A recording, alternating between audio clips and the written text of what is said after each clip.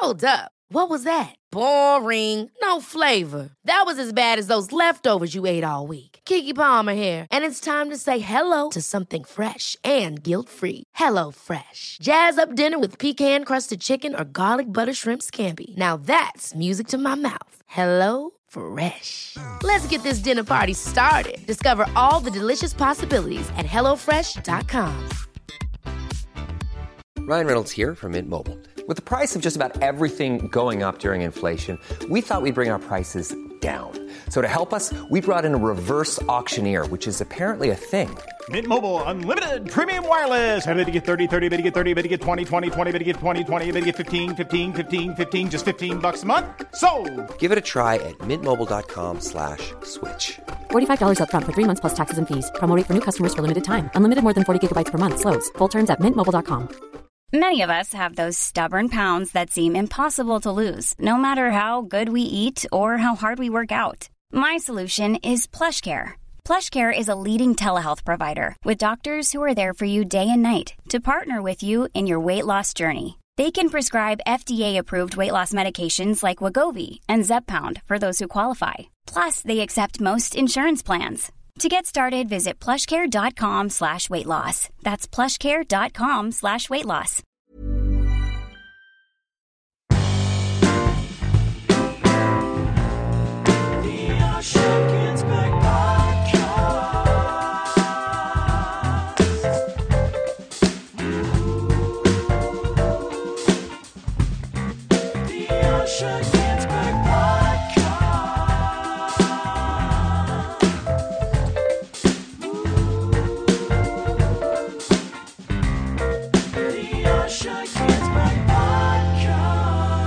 Hello and welcome. This is episode 187 of the Osher Günsberg podcast. I'm Osher Günsberg. Thank you very, very much for being here, a part of this weekly conversation that I, Osher Günsberg, am having with my guests.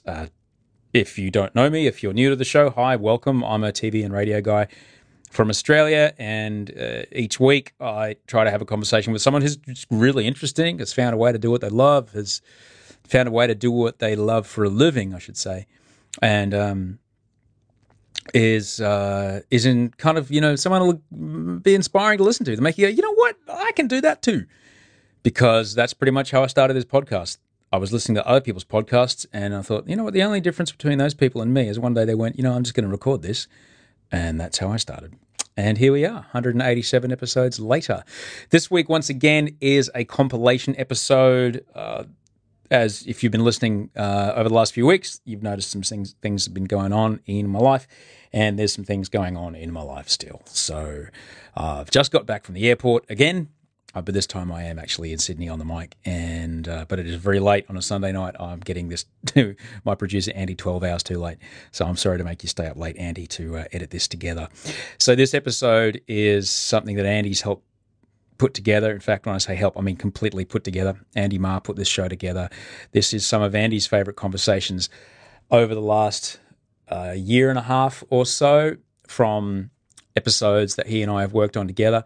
In particular, these are, I guess, fairly inspiring chunks of stories, because, we all need a little uplift at the moment.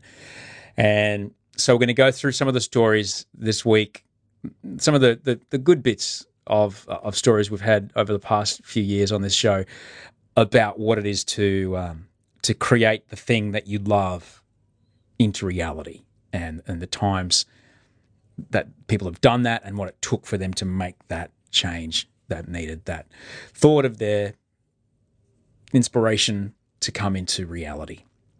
A big thank you to everybody that is supporting the show at the moment. Thanks very much for making the time to get onto the Patreon page, patreon.com/Osher, Osher.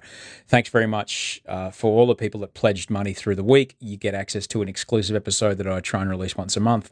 And thanks for those people who reached out to me and tried to get onto the podcast feed that I do send out. If you need to email me for any reason at all, send osheremail@gmail.com is my email address. Thanks for all the fantastic photos this week from Andrew, from Jessica, from Hugh, from Tracy. Thanks, everybody, for sending those photos through. They were all great to see. Just it's a photo of what you're doing when you're listening to this show. Just use the phone that you've got in your hand and take a photo of it and let me know what you're doing. You can either send it to me, sendoshyouremail@gmail.com, or you can hit me on Twitter or Snapchat or Facebook or wherever the internet finds us together at the same time. So let's kick this off. We've got 4 stories today.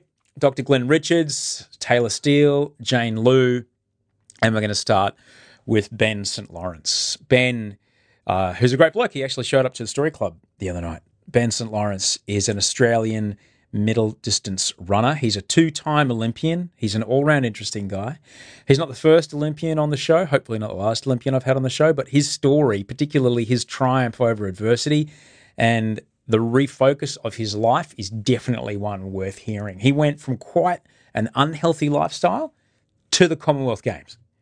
All right? And you'll hear him describe that.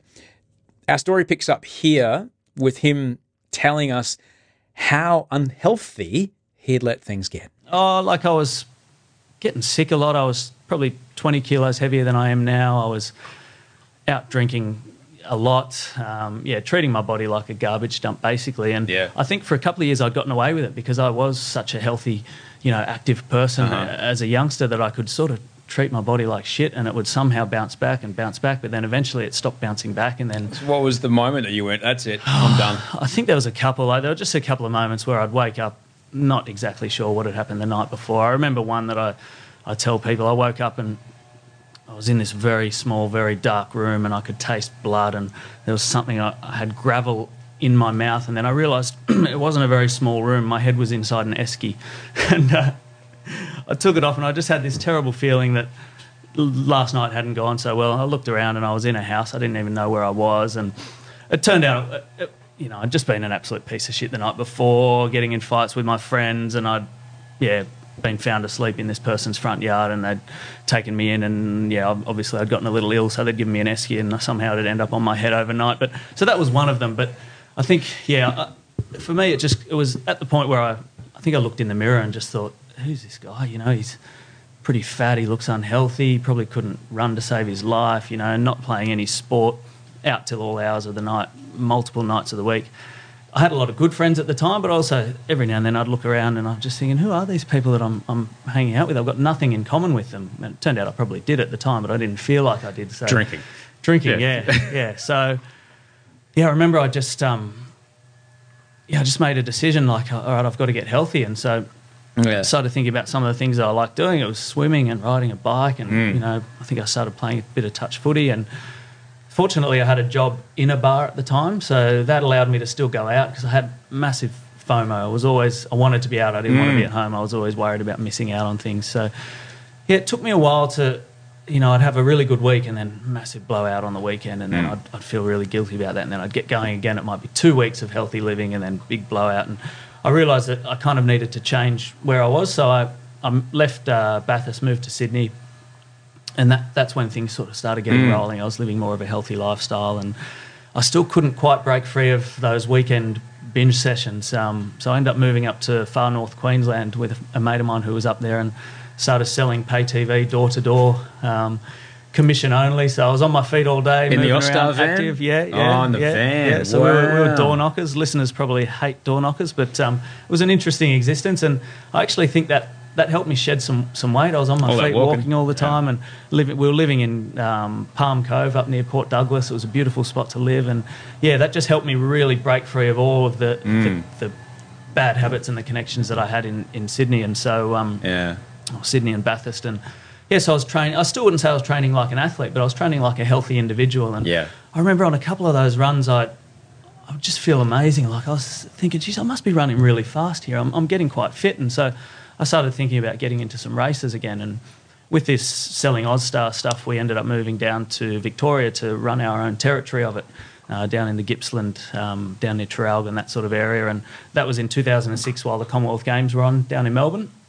And so we decided to go in and watch a few of the events. And I remember watching Craig Mottram run the 5K down there, taking it to the Africans, running one of the greatest championship races of all time. He ended up with silver, but I still get goosebumps thinking about it. And I just I just remember watching that and also seeing guys that I used to compete with in high school out there wearing the green and gold, running for their country. And I'd kind of been through this whole up and down and around journey. And I was sitting there with a mate of mine who, not an athlete at all, but knew that I wanted, had been one when I was young, and he'd probably heard me every New Year's Day for 10 years saying, all right, this year I'm going to get back into my running. And I remember saying, all right, I think I'm going to try and make the next Commonwealth Games. And he kind of laughed at me and said, mate, if you make the next, because he'd heard it so many times, he said, if you make the next Commonwealth Games, I'll come and watch you. And it was 4 years later, I made the team in Delhi, ran the 5K and the 10K, ended up coming 7th in both, and my mate, true to his word, was sitting in the stands over there watching. So good. So it was probably, there was a lot to get to that point, but it was watching those Commonwealth Games where I just said, okay, you've talked about it for long enough. I think I was mid-20s, I couldn't really leave it much longer. And I didn't announce it to too many people. I told a few close friends that I was going to see how far I could get with this sport. And, ended up leaving Victoria, moved back to Sydney, joined up with a coach, started working in a running shoe store, just tried to surround myself with the running culture. And,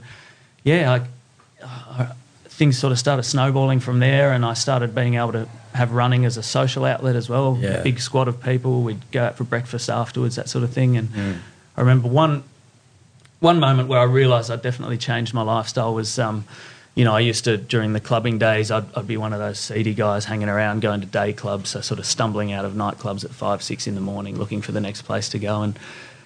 And often that was in the Oxford Street sort of area, around that area. And to drive to training when I was living over in Drummoyne, I would come up Oxford Street, and I'd often see people. It was early in the morning, so I'd see people stumbling out of these clubs. And it wasn't that long ago that I was one of them, and here I was, bright and early heading to training, and I just felt the greatest sense of accomplishment. And I was like, okay, this is more who I am and what I should be doing, and the people I feel more comfortable around. And it was a good change. And I guess things sort of progressed from there. Yeah, it's so interesting how you've basically described two separate scenes that you got into and then excelled at, but in both the same way. You got immersed in it, you surrounded yourself with the people that are in it, and it's so easy to get sucked into it. I mean, as someone who's been a young man, it certainly wasn't Bathurst, but Brisbane in the 80s and 90s wasn't the thriving metropolis it is now. Yeah. But it's so easy as a young Australian man to just get sucked into that. Yeah. To get sucked into that.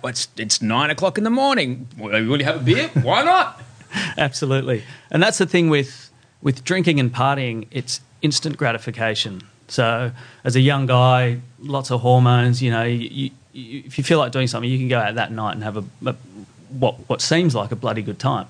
With running, it's more, it's a long way down the track that you're going to get the end result from what you want to do. So I think it probably might have been maybe needing to hit rock bottom and grow up a little bit, have hormones change, that I started to be able to put in the time and energy in terms of Did you run into anybody in your new life from the old life? What happened to you? Did you get any of that? Yeah. So every now and then, I'll get a message from someone, particularly early on when I probably just disappeared for a little bit, and then someone might have been watching one of those City to Surfs that I was doing quite well at. I'd get a Facebook message going, that wasn't you, was it? Or I'd be running along and someone would scream out at me on the side of the course. And, so initially people were quite shocked. Yeah. But and I've lost touch with some of the people that I was hanging out with back in those days. Just totally different lifestyles don't match up. But plenty of other people have kept in touch, and people have come along to watch me race where they can. And, a lot of them have gone through, obviously it's not a lifestyle you can sustain for long, so a lot of them have gone through really good changes as well. And so, I think, maybe I've motivated a few people to change their lifestyle, whether it's running or whether it's following another passion. But, I guess I got into it quite late, and so just shows that it's not too late. It's often not too late. Yeah. So, you can just make some changes and make them consistently, and you can chase your dreams, I think.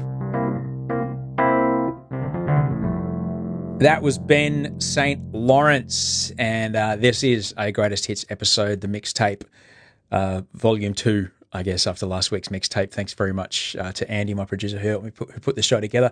The next story we're going to hear from is Jane Liu. Jane is the founder and CEO of the mammoth Australian fashion startup Showpo.com, SHOWPO.com. It's an online fashion retail business. It's humongous. And this is easily one of my favorites because everybody loves a story of triumph.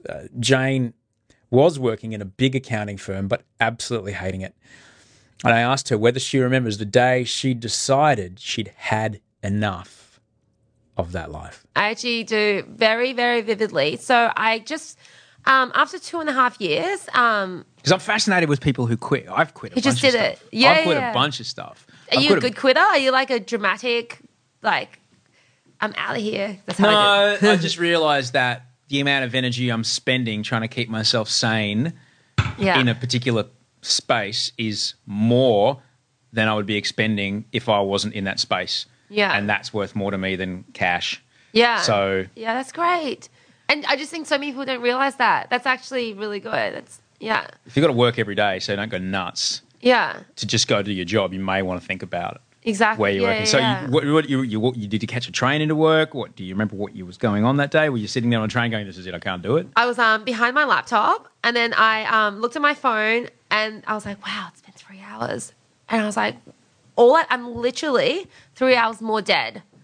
I'm actually 3 hours more dead than I was. And all I've done that time is I've removed the circular referencing from this spreadsheet. What's that? It's like when one cell talks to another, but it's kind of like contradicts each other, and then one cell relies on another. It means the whole spreadsheet kind of has a breakdown, and you fix it, and it all flows.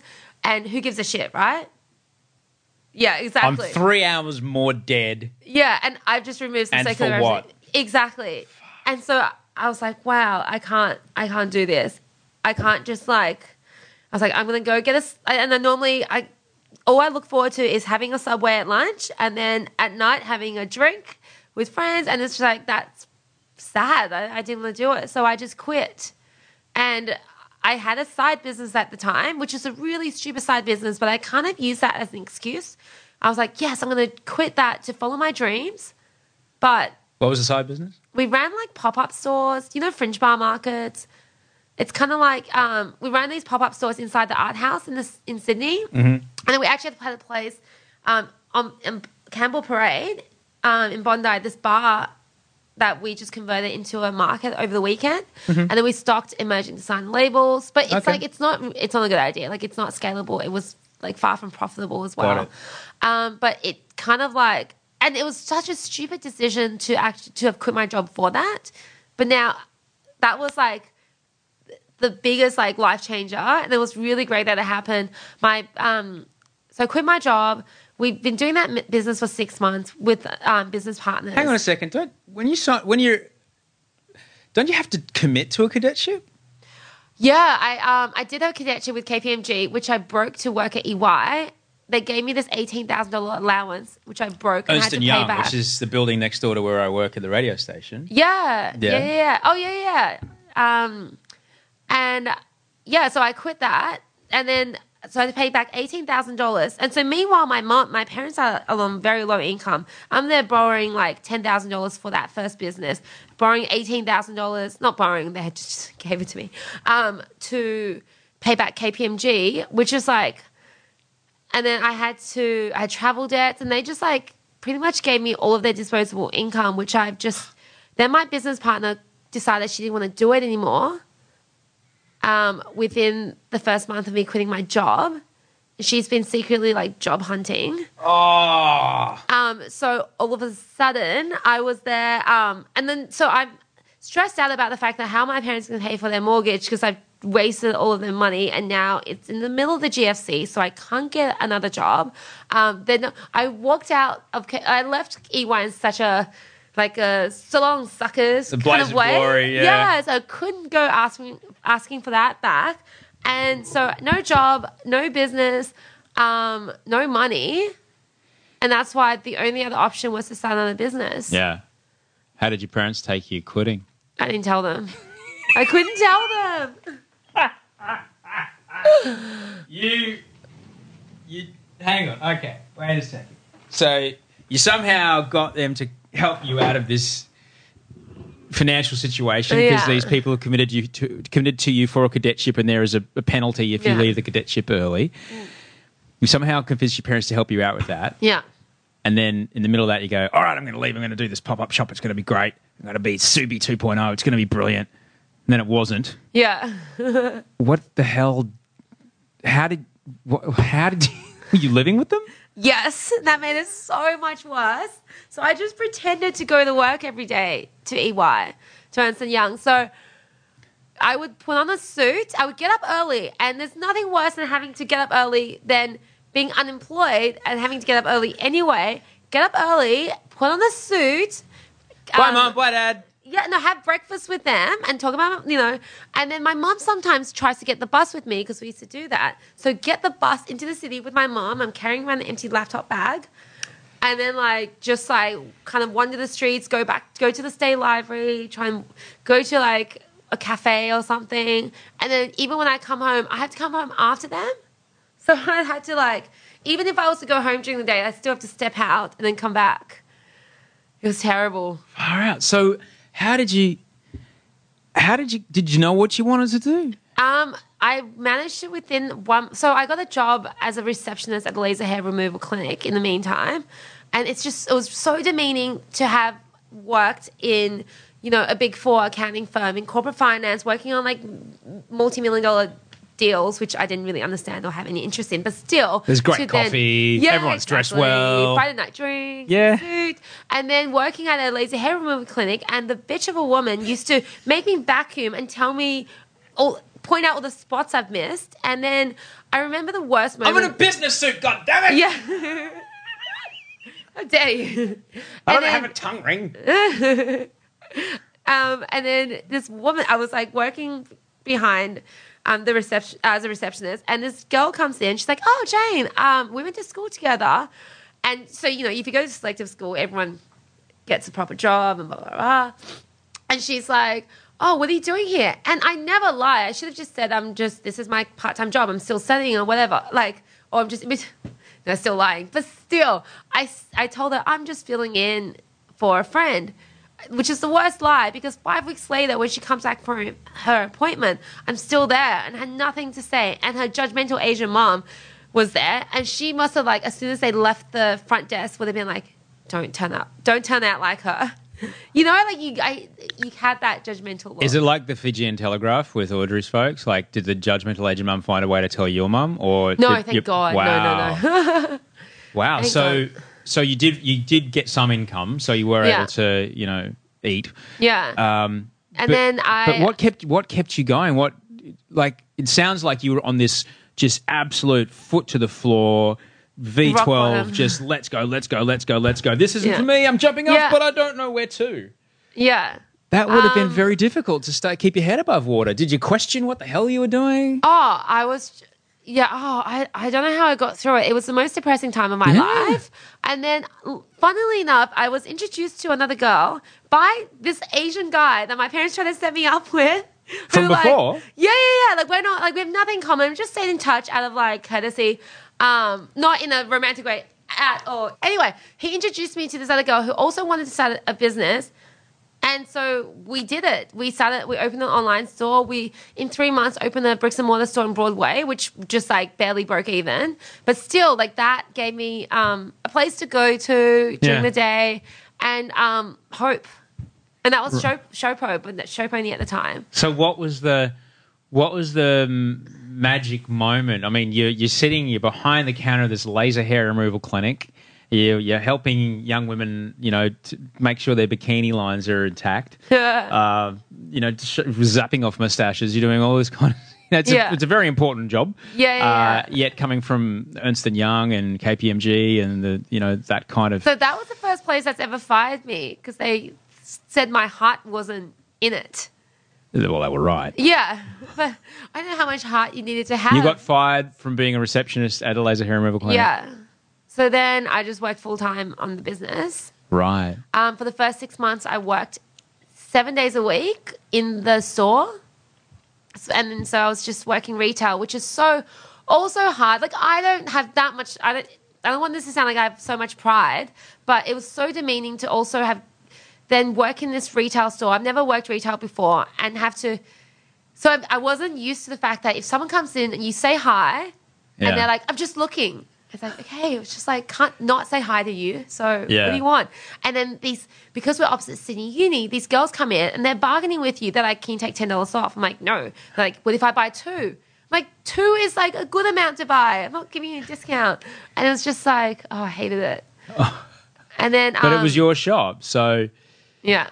And then, so it was good. And then at some point I realized, so the difficulty of starting the business was that I also didn't have any money. Yeah. I think I was like $60,000 in debt. Like a lot of it was helped on my parents, which I did pay back. But I had my HECS. I had no money. I used my credit card to fund the entire thing. But the way I got through that was because we bought the stock on consignment, which was so lucky, which meant that you pay for the stock only after it's sold. Yeah. So I borrowed the samples from the supplier, took the photos. Yeah. Just hustled to get everything, photography and models for free. Built the website by myself by Googling HTML. Yeah. So it looked shit at the time, but you know, it did all right. And then just use Facebook. And I used to get in trouble for spending all my time at EY on Facebook, because Facebook, EY was one of the only big companies that let you have Facebook. And so I was just like, I would have fake spreadsheets open and I would be alt-tabbing, just like as soon as someone walks by, I'm like, oh, spreadsheet. But I was on Facebook most of the time. So I knew how the ins and outs worked so well, and people used to make fun of me for being a Facebook addict because I was just spent on, like, you just waste your time trolling on it, right? Like, but yeah, it actually allowed me to have such a good understanding of it. And then I managed to kind of growth hack this big following on social media. And people just thought that we were much bigger than we were. And yeah, it was just, I had no money and we had a business. So what was so you've bootstrapped the company on the back of a credit card. Yeah. You're flying by the seat of your pants on 18% interest on the credit card that's maxed out. What was the magic moment that you went, you know what, this might just work? I actually bought out my business. So the business did kind of well and it started declining. With my business partner, the most we made a month is $22,000, but towards the end, it was December and it was... Hey, I'm Ryan Reynolds. At Mint Mobile, we like to do the opposite of what Big Wireless does. They charge you a lot, we charge you a little. So naturally, when they announced they'd be raising their prices due to inflation, we decided to deflate our prices due to not hating you. That's right. We're cutting the price of Mint Unlimited from $30 a month to just $15 a month. Give it a try at mintmobile.com/switch. $45 up front for 3 months plus taxes and fees. Promo rate for new customers for limited time. Unlimited more than 40 gigabytes per month. Slows full terms at mintmobile.com.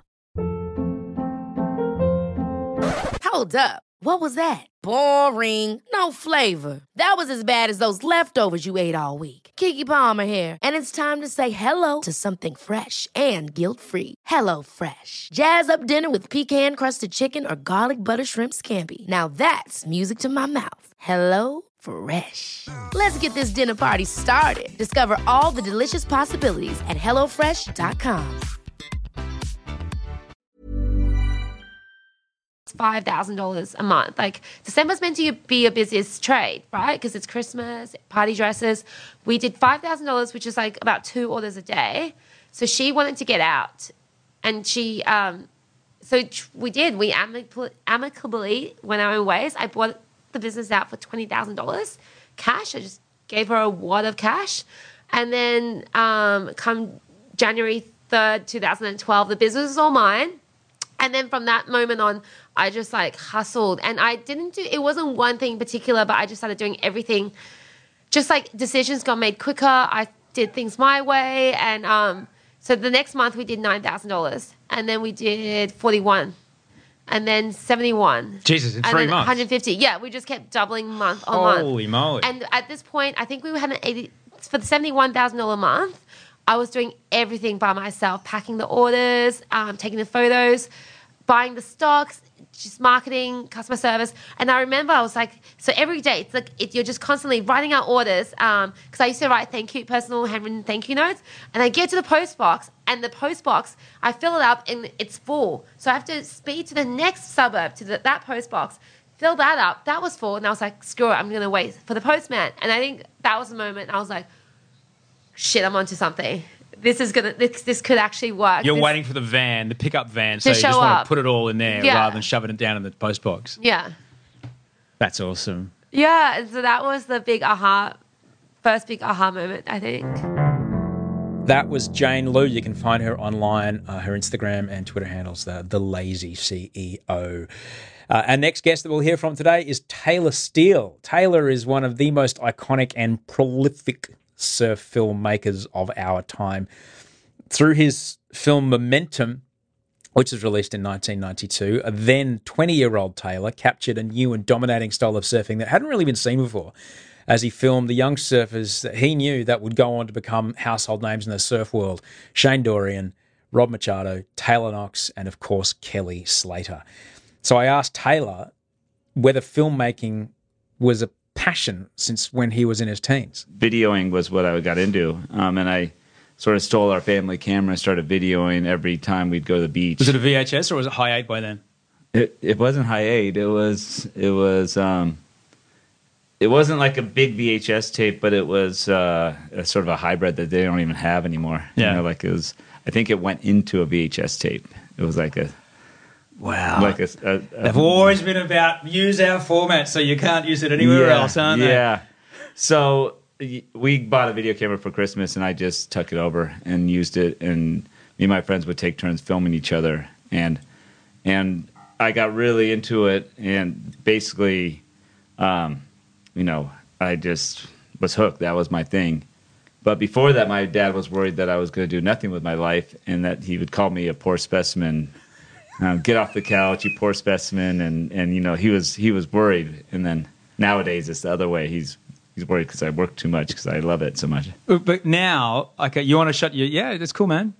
I was just thinking this, like, last week I got this phone, and it's absolute bananas. I can film 120 frame a second, 1080p slow-mo on my phone and then publish it for the world to see within a minute of itself. But you're talking about lugging around, I don't know, 10 or 20 kilos worth of gear once you get the tripods and everything and the power supplies down to the beach to take photos and take videos of your friends. Were you, at what point, because there's a big jump between just filming your friends and then, it'd be good if we edited out all the paddling parts. Like, were you editing from the camera down to the home machine? Yeah. What was the first edits you were doing? Yeah, and the first edits, that happened pretty quick for me. I was editing from the camera to a VHS tape pretty quick. And the way that I would do it was completely linear. You would edit every wave in order, and then you'd go back and place a song underneath it. And so sometimes the song would match, and sometimes it wouldn't, and it would surprise you when it does match, and you sort of have to guess and map it out in your head. So... but I was editing right away, and that was just part of the thing, maybe just being a 12-year-old and having time on my hands. I just started doing it. But I guess when you're 12, I kind of wonder now, do kids now have this disadvantage that they're so distracted all day long by this thing versus just plowing every minute of your day into, be it a guitar or writing or taking a photograph or something? Yeah, it's interesting because... video games and all those things were out then. I was just into making videos. And I think it's nice if you have something you're passionate about to just focus on that and just really dive into it, compared to trying to learn everything and being sort of good at everything, but just really jumping into something that you are really into. What did you get out of filming your friends? Well, probably there was, I was probably into watching myself too, and trying to make, we'd take turns videoing each other. So like I got to watch myself surf, which is always, disheartening at first, and then you get used to it. And then it's sort of fun if you take out the bad bits and try to make yourself look as good as possible. But I think there's a lot of, I was super shy. So there's a lot of, approval and sort of praise that I would get back from it, and I fed off that. Would you invite people around for the screenings? As I got into high school, I would.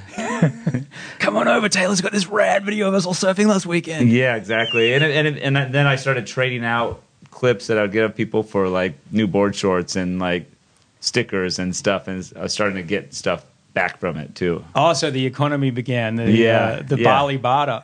At an early age, at 14 or so, I'd be able to, if I got a good clip, I could trade it for something. A clip of a surfer? Of another surfer, yeah. And you would then give them the tape? Yeah, I'd put a couple waves of them down on a tape and then trade out for, board shorts or because t-shirt. I guess prior to Instagram or prior to having a magazine photographer interested in you, footage was a rare commodity. It was rare. Not a lot of people had cameras back then. So, like for example, Machado, he never saw himself surf. So I got some footage of him, and he was very excited to see how he looked surfing.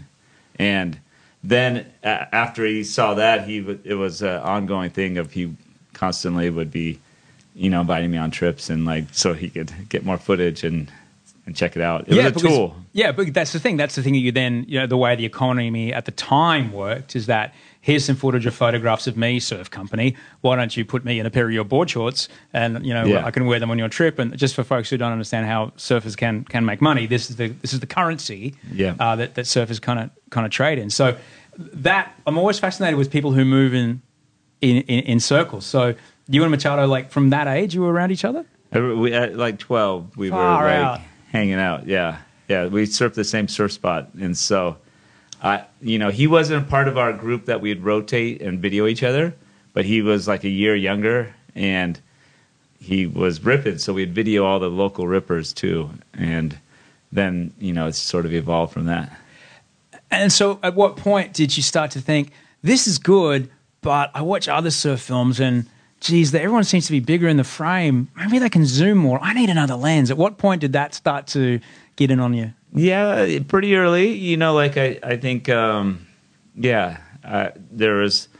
was watching, there's an Australian filmmaker, Chris Bystrom, back in the day, and he had these films that were just Untouchables and Hoodoo Gurus and all these bands that were upbeat and had a tempo to them.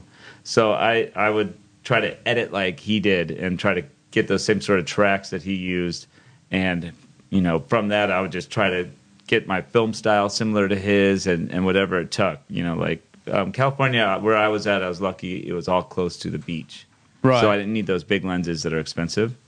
Yeah, because but you mentioned on an important point in many people's careers is the part where before you achieve your own style, where you're not necessarily copying or imitating, but modeling yourself on someone else's style. Do you feel that's important? I definitely was doing it. I think there's several different ones that I was influenced by strongly, if not copying. But I didn't have the same tools they had. So if I even could copy them exactly, camera wise and motion wise, or even the same surfers, my equipment was so different that it would have looked pretty different as well. But there's definitely my strong influences. When did the big what came first, the upgrade of location or the upgrade of equipment? Location came first. Yeah. So you took the same camera that your family got for Christmas and you went on the road. Pretty much. My camera was really cheap and low quality. It was high 8, and so it was upgraded a little bit, but not really. And then just was traveling with the guys. And so at this point, you're now heading south of the border, but without your parents? Yeah, I went to Australia when I was 16 on my own. Wow. And how'd you manage that? I think my parents were like, wow, he's so shy. He doesn't really do anything. The fact that he wants to go for it, we'll let him go. What spurned the trip? Why did you want to go? Just being a surfer, just seeing the surf. Like every now and then we would get a random surf magazine from Australia, and the images of the Gold Coast and that sort of thing from the 80s was very, very different and very exciting and foreign and looked fun. And what were those first Australian waves like? Yeah, it was, we were there during July, which was our summer break in America, and surprisingly, there wasn't much swell the whole time we were there. It was pretty small. We surfed like head-high snapper, and snapper, it was when Kira was there, so it was just a different setup then. But it was nice. It was so clear, and I remember just the waves breaking different, and there's a crispness about it, and yeah, it was just overall just a life-changing trip. It got the travel bug in me, and it also really made me fall in love with Australia. But you took the camera with you on this journey, obviously. Yeah. And so when you got back and you were showing people this footage, did people notice a difference? They were like, Taylor, you're onto something here. I don't know. It's hard to tell what people thought. I think my evolution as a filmmaker was really slow during those times. I don't think I was that good. Well, clearly something happened, because only a few short years later you created one of the most seminal surf films of certainly my lifetime with Momentum. I think, looking back on it, it's the good thing about that film is I embraced my weaknesses, and the flaws became strengths, and how simple of skills that I had became, I guess maybe more profound because it was so minimalist. What happens when you turn in and lean into those flaws? What's that? What happens when you lean into those flaws, when you go, okay, let's go?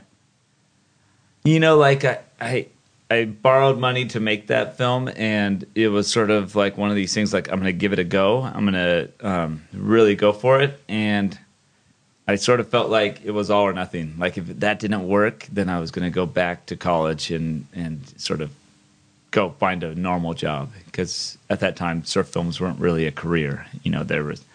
People didn't do that. There was a handful of people in the world that did that. You were working with people that have obviously worked with photographers photographers both on the land, photographers on the water. What was it that you were doing differently? Well, for one, I was shooting video, and like most people were shooting photos. And there was just, he shoots videos, we'll bring him with us. He's not a conflict. He's doing his own thing. So I think it was quite honestly like nobody was really like beating down the door to shoot Kelly and Rob during that time. And since I was around and I was excited to shoot with them, they're like, yeah, you could hang out. But again, this is everybody else hears, this is Rob. But you're like, this is my mate from school. Yeah. Rob from school. Yeah. So Rob really introduced me to everybody, and his career escalating was the difference for me. If he didn't really make it and no one else in my hometown made it, it would have been really tough for me to make that step. Watching your new film, I did watch it on a download link, but my monitor's this big, so yeah, I wasn't good. Not quite the big screen that I'll see at the premiere. But watching Proximity last night, I came out and it's possibly the most peaceful surf film I've ever watched. Yeah. I think it's yeah.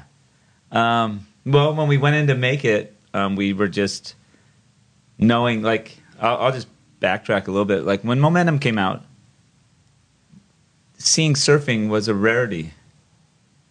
It wasn't on TV all the time. There's no internet, and so it was sort of a novelty to see it. Fast forward to now, it's everywhere. You're bombarded by it, and the progression level on the internet via the surf contests that you can watch have high stakes and crazy progression. You watch a webisode every day or at least once a week that's next level, incredible. And all these things are sort of approached for a short attention span. And, I just sort of really went through, two things. What would be a different film for me to make, and what would be different for the viewers to experience? What is the, purpose of a surf film nowadays? And so for me, emotion is more of the difference. Having people feel something, and challenge the way people, digest surfing. That's Taylor Steele. You can find him online. Taylor Steele is his handle on most things. And we're going to wrap up today's show by listening to the inspirational story of Dr. Glenn Richards. You'd know him as one of the mega entrepreneurs on the Network 10 show Shark Tank, which is Dragon's Den in the UK. It's Shark Tank everywhere else. Dr. Glenn Richards is a vet and an entrepreneurial mega success. He grew the empire that is the Green Cross He grew it from a single veterinary practice to a stock exchange listed company with clinics and pet stores all across Australia. I asked him how he began to form the business plan for what became Green Cross. As I travelled back from London, I wrote my business plan for Green Cross on the Trans-Siberian Express, and part of that was... As you do? As you do. Well, 7 days straight. It was white outside. There was a bunch of drunk Ukrainians to drink with, so I tried to divide my time between... Hang on, so you from London to where? London to Beijing. So I landed in Moscow, got on the Trans-Siberian Express, and I'd done all this business reading before, during my 2 years working as a companion animal vet in London, and I decided I'd write my business plan for a network of veterinary hospitals across Australia. And so I wrote the plan, what it was going to feel like, what it was going to look like, and a core to that was a high-quality standard of customer care and a high-quality standard of patient care, a network of hospitals with back-end corporate support for the local vet hospital. That was all in my business plan. Spasibo. Yeah, and then I'd have to go out and drink a few vodkas and then come back and work on. Except the Ukrainian actually was pretty funny. Halfway through the trip, we were crossing over the border into China, and one of the Russians fell over between carriages and opened his head up. So he at 2 o'clock in the morning, they came and got me up, and I had a couple of Australian companions travelling with me, and we had to go down to this carriage, and the guy's got a cut across his forehead, just open from his eye to his hairline. Well, they bleed too. Blood everywhere, this huge axe wound across his head, basically, and so we had to hold him down while I stitched him up. So I had my little suture pack with me, but I had no local anaesthetic. So vodka? Well, he was pretty inebriated anyway, so I didn't think he needed much. So and they're all ex-army boys. So the ex-army boy Ukrainians are sitting on him, holding him down. I've got the 2 Australian basically holding his head, and as the train rocked, I'd throw a stitch in. So sort of 1, 2, stitch, 1, 2, stitch. So we got to Beijing. He was so appreciative. He came and gave me a present and said, "Mate, thank you," in broken English. Yeah. But this, 22 stitches across his forehead. Wow. And but it did create a good business plan about what I thought was needed in the Australian marketplace. That was a consistent quality of veterinary practice, a consistent service mentality around doing it better for the client, and then what was really important was vets are very bad business people. What we needed was someone supporting the back end to make sure we could focus on the front end, which was clinical care and customer care.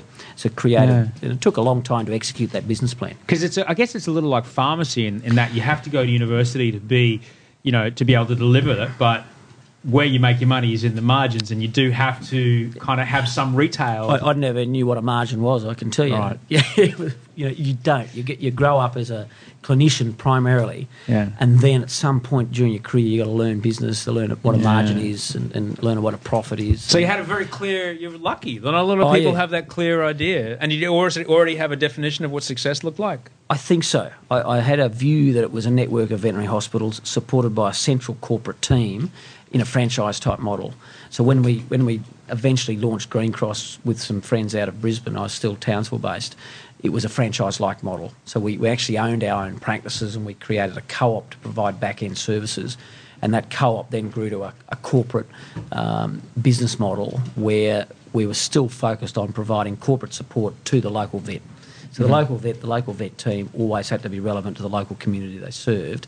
So we made sure it was a franchise-like model, and that worked. And so people who are already existing vets would go, well, you know what, I'm probably going to do better if I'm with this team. But basically, in those days when I was starting out, we couldn't convince any vet practice in Australia to pay us a franchise fee. So we decided the simple thing was we'd buy out the old guy who wanted to retire. And that created a better business model. So we went looking for all the old vets, looking for a succession plan. We then bought their practice and asked them to stay on. And after a year or two, they go, well, do you still want me here? And I go, absolutely, we still want you here. They enjoyed the experience because they were then focused back on being clinicians and not worrying about HR, industrial relations, how to market their practice, how to recruit, worrying about the education of the team. We did all that for them. So the practices performed better, yet we owned them outright. Yeah. So I would have liked to have done the franchise model, but the vets we call them the Bachelor of Veterinary Science, bloody versatile science degree. They know everything. And so to try and convince them to pay me a fee to help manage them and optimise their practice was just never going to fly. So the best alternative was to find all the old vets wanting to retire, pay them a reasonably good fee for the goodwill they'd established over 20 or 30 years, and then take over their practice and manage the practice. So that worked. So that's the basis of Green Cross. Fantastic. And at what point then did you go, you know what, there's another gap here, I might... Well, at the pet store one... Hang on. Frank, what are you doing? What's he doing? Sorry, he's being annoying now. Hey, Frankie. What are you doing, Frank? Oh, he's trying to get there's 3 biscuits left. Oh, there you go. There you go, you can have it. Got me caught out. There you go. So the pet store... So the pet store was an interesting one. What did you see that was missing there? Well, I'd seen the evolution of pets at home in the UK, and I decided to open a new veterinary hospital in Townsville, and beside the 300 square metre space was 1,000 square metres, and I decided we needed a large format pet store. And there was a little pet store straight across the road who are clients of mine. So I wandered in to Tracy and Michael and said, hey guys, see that building across the road? I'm about to put a pet store there, and I don't want to frighten you or anything, but I'd like you to do it with me rather than to compete. And they said, yeah, love to. So next thing, we've opened one of the largest format pet stores in Australia. And at about the same time, I bumped into, I had a weekend in the Hunter Valley with a mate of mine, Paul Wilson. And I said, what are you doing with your life, mate? And he said, well, I'm between gigs, looking for something to do. And I said, well, have a think about pet stores. I'm about to open one in Townsville. From what I can see, the margins are damn good, and there's a big gap here that there's a lot of little funny pet store operators, but there's nothing that's coherent and really creates an exciting place for pet owners to come. So next thing, we've opened our pet store. Paul's investigated the space, and we've suddenly bought out Pet Barn Sydney, and those 6 pet stores were the basis for Pet Barn, and we rolled out pet stores right across Australia. Paul was focused on the pet stores. I did my job in the veterinary side, and 10 years later, we decided to merge it all together into one big, consolidated, integrated pet care model. And so the rest is history. We've ended up as it's an 800 million market cap company with 200 pet stores, 150 vet hospitals, and quite simply, I think, adds serious value to pet owners across Australia. Boy, look at you. There you go. And then bumped into Steve Baxter, and Steve said, hey, what about a gig on Shark Tank? And I said, I'm trying to have a year off. I've gone from executive role with Green Cross Limited, the founder there. Having a year off, mate. No, I'm not interested. And after a few bottles of red wine, he managed to convince my wife and me that I should put my name forward. And next thing, they've recruited me onto the Shark Tank.